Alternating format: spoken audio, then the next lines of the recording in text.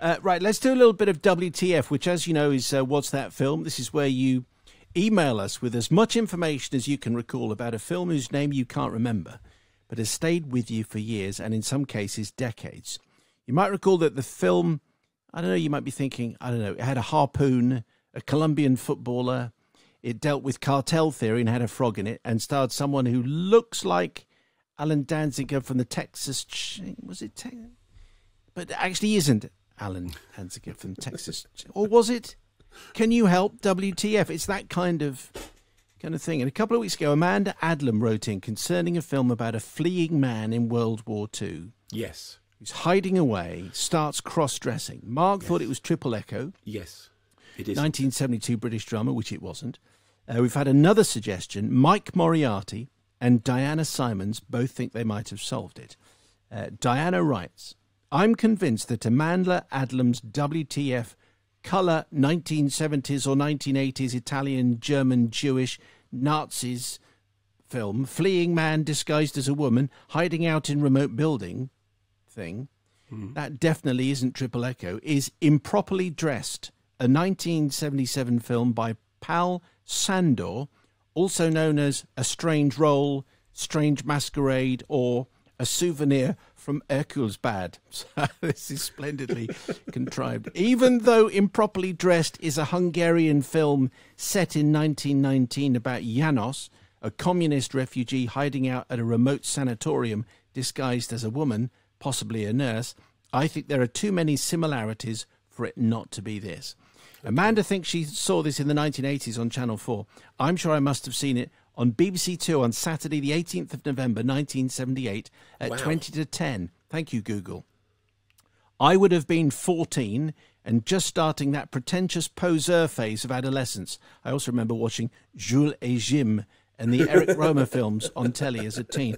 My one clear recollection of the film is Janos, possibly Janosch, deliberately turning his head when a group photo was taken, so he would be blurred and not recognisable.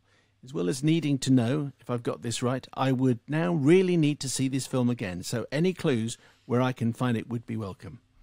So, Amanda, you know what to do. WTF, basically. I confess that I have not seen that film under any of its alternative titles. So how seen brilliant. A Souvenir from Erkulsbad? But also, it's interesting that it's that thing about the memory of the film isn't quite right. And that's the key to this. What you were saying at the beginning is that you remember things, but not quite correctly. Well, that's one of the films that we're just floating. Yes. A new one for this week, Mark, Emma Powell. Yes. Right. I've been longing to know what this film is for decades now. When I was a teenager in the 80s, I watched a film whilst babysitting. Trouble there.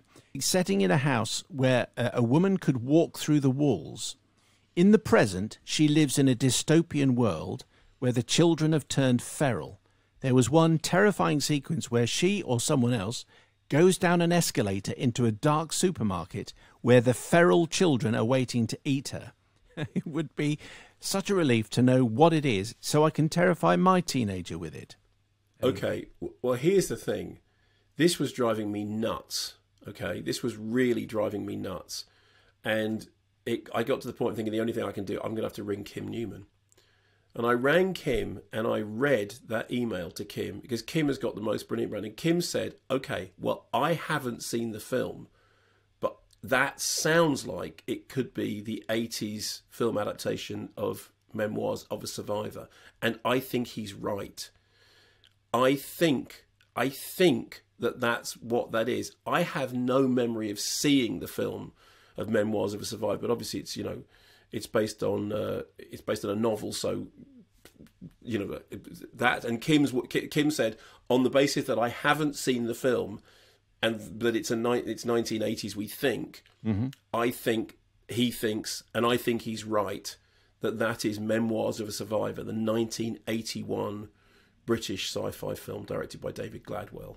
Okay. I'd be interested to know if anyone can confirm that. All right. So, Emma Powell, there is an answer. Let us know if that's precisely the right one once you've actually gone back and checked. Well, here's another one from Alistair Griffin. And again, this is not about what Mark knows or doesn't know. It's about what everybody else can chip in.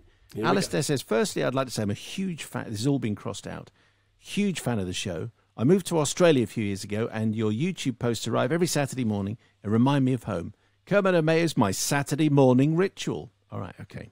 There is a film I saw the end of as a child in the mid to late 90s on television. It was in colour, thanks, and I presume was made in the 80s. I have a vivid memory of only one scene near the end. There is a group of characters, perhaps teenagers, maybe not. Thanks again, that's really helpful. In an old World War II bomber plane, maybe a B-52, but again, maybe not. But the film was set after the war. They are trying to land the plane, but the landing gear is broken and won't deploy.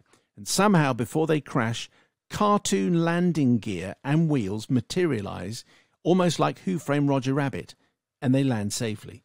This is all I have, but that film has been bugging me for years, and I'd love to know what it is so I can watch it at least once more.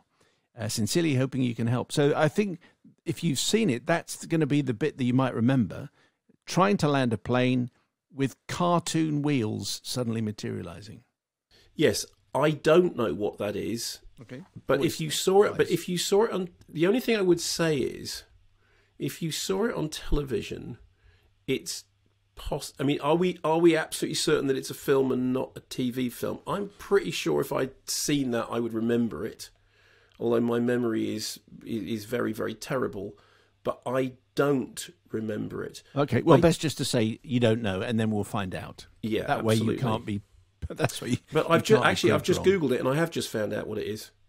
I can tell you what it is. Do you want me to tell you? Well, hang on. Well, in which case, this doesn't show Alistair Griffin in a very good light, though, does it? Because if he'd spent 5 minutes Googling it, he would have found the answer. Well, look, I may be wrong, but Okay. I literally just put in kids bomber cartoon landing gear.